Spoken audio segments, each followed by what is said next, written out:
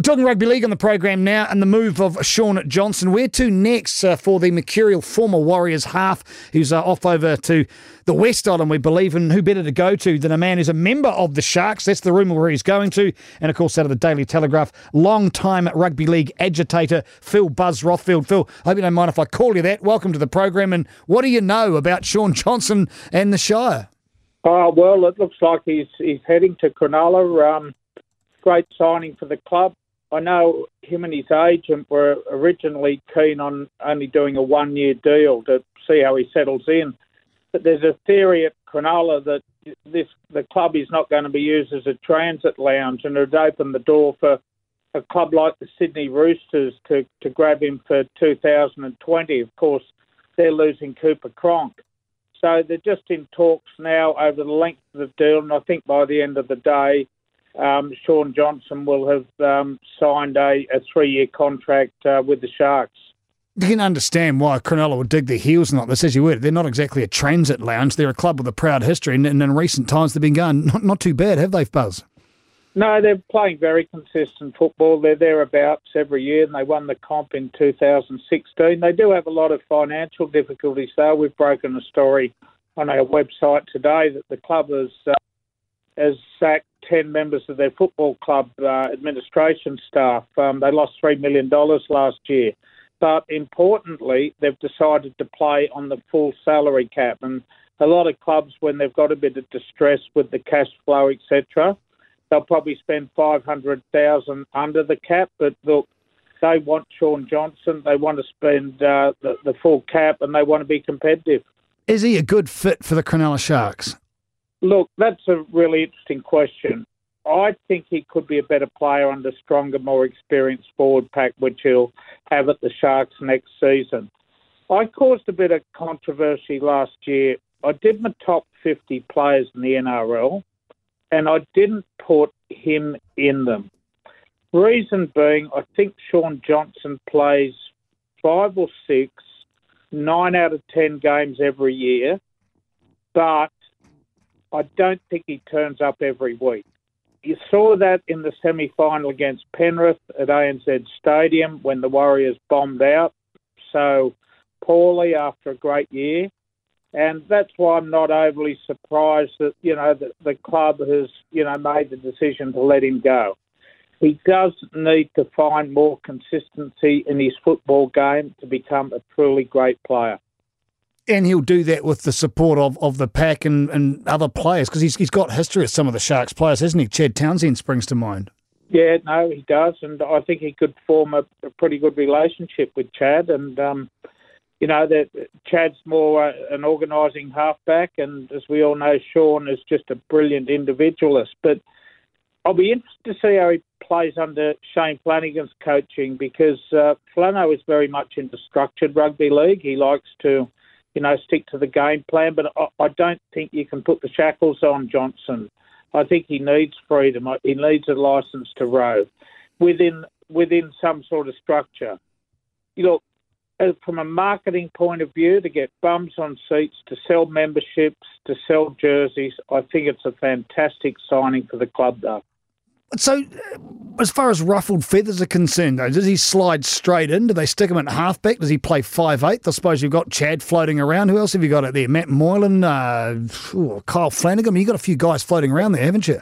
Yeah, look, at the Warriors, he didn't wear the jersey, but I always regarded Blake Green as the halfback without the number 7 on his back. He was the organiser, the chief playmaker, and Johnson was more of the 5'8" anyway, and I think that'll be a similar scenario at the Sharks. They're two very similar positions now, but the most successful teams have a structured player who will carry out the coach's game plan, normally take first pass, and a 5'8" can, hit the line, take on the line a bit more, do his little chip kicks when a bit like Luke Keary. I can see how successful he was at the Roosters. I can see Johnson playing that sort of role at the Sharks, but hopefully more consistency. So what does that do then for the likes of Matt Moylan?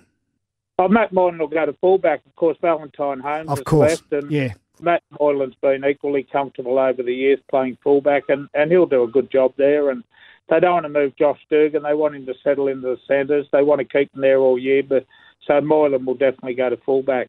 The interesting thing is the coach is making it more difficult for his son, Kyle. Now, Kyle had one first-grade game at 5'8" last year. He's contracted for one more season. And, you know, he's putting a roadblock up in front of Kyle by signing Johnson. But, look, Flanagan's got to win football games more than anything else, and we certainly won't be accusing him of any nepotism. I'd say young Kyle will probably start from the bench this year and gradually get some first-grade experience. Are you surprised, Buzz Rothfield, that the Warriors...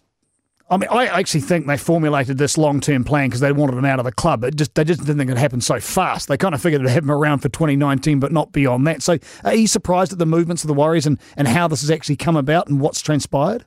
Look, I think it's a bit of a shame for the game because, look, he is the most popular rugby league player in New Zealand, beyond doubt, you know, with that enormous social media following. I don't know, though, from what I've heard, how he fitted in with the rest of the playing group, though. I'm not saying it was a split dressing room or anything, but what I can tell you is always last to arrive and first to leave. And he wasn't, I would say, a great team player. I don't think he got on particularly well with Stephen Carney because the attitude he had was probably more about him rather than about the team. And I think that's where there has been the breakdown. That's why your CEO didn't give him the departure comments that I think he deserved yesterday.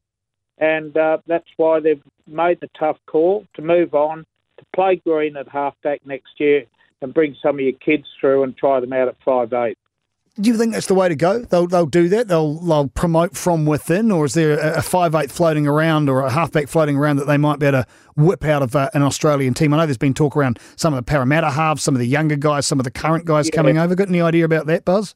You know what I think the Warriors want to do with their spare cash? And I've got a couple of contacts over there. I think they want to strengthen their middle forwards more than anything else.